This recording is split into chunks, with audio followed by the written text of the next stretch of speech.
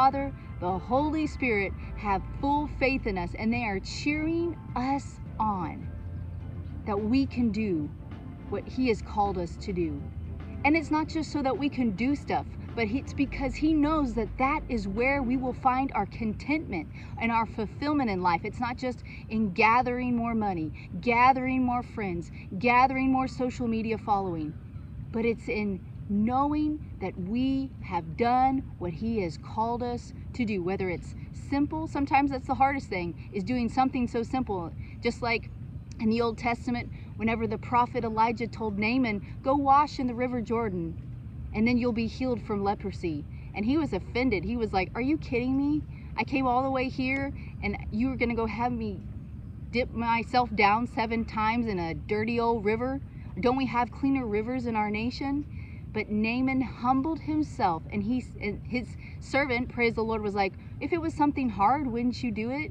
Do this thing and follow the plan that God has for you, and you will be healed. Praise the Lord. Naaman humbled himself, and because of that, he was healed from leprosy.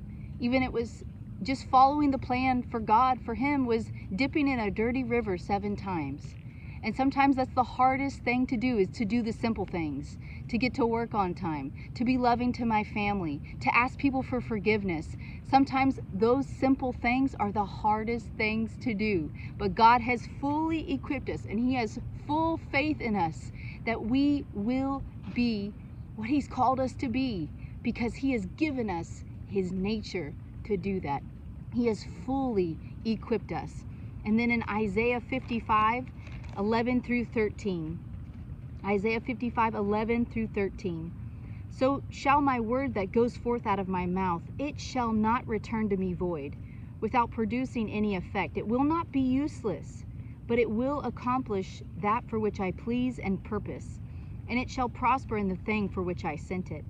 For you shall go out with joy, and you will be led by the Lord Himself with peace. And the mountains and the hills shall break forth before you in singing, and all the trees of the field shall clap their hands.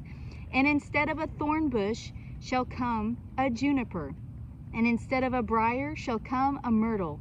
And it shall be to you for the Lord's name and for His renown, for an everlasting sign of jubilant exaltation, a memorial to His praise, which shall not be cut off.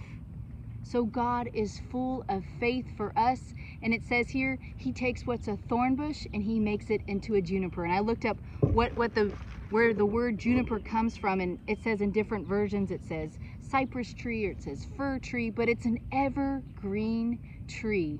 It's a tree that is youth producing, ever fathering. God takes what looks like is dead in our life, and He brings it back to life, because He is a faithful God. He is full of faith. He always sees a new opportunity. He always sees a brighter horizon. He always lifts our eyes up and gives us hope that there's something better, that we can make it, that we can do it, that yes, Carrie, you can start over again. You can start over today. And He is cheering us on. And He's saying, yeah, that may look like a thorn bush in your life, but I'm going to turn it into a juniper, something that is youth producing, something that is evergreen. He doesn't see me as a thorn bush, but He sees my life as a juniper, that no matter what's going on, it is even in times of drought, the roots are growing down deep in Him, and the juniper can always find the nourishment that it needs because their roots go down deep. Just like our lives, our roots can go down deep because we have a faithful God who has full of faith in us that we will do what He has called us to do. And because He's given us that nature, now we can pass that nature on to others. In 2 Corinthians 5,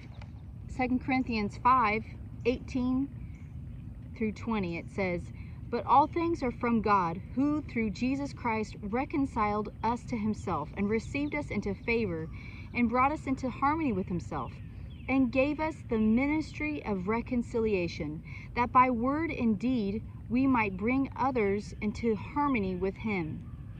It was God personally present in Christ, reconciling and restoring the world to favor with Himself, not counting up and holding holding against men their trespasses, but canceling them, and committing us to the message of reconciliation, of restoration to favor. So we are Christ's ambassadors, God making his appeal as it were through us. As God's personal representatives, we beg you for his sake to lay hold of the divine favor now offered to you and be reconciled to God.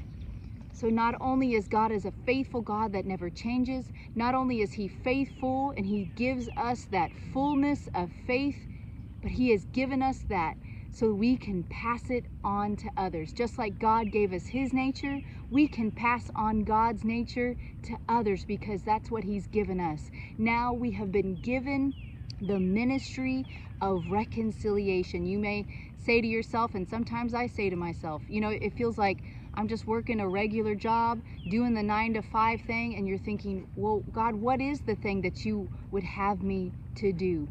The number one thing that we're supposed to do in the earth is be a minister of reconciliation, telling the world the good news that their sins have been forgiven. Now be reconciled to God.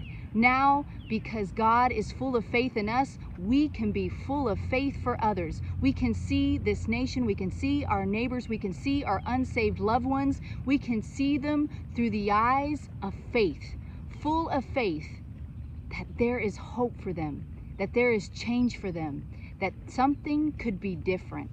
So God is a faithful God. He's full of faith.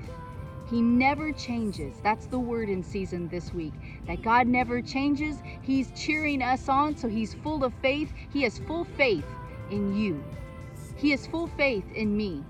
And now because of that, we can have full faith in others, that the gospel has never lost its power. The gospel, the blood of Jesus, the power of the Holy Spirit have never lost its power.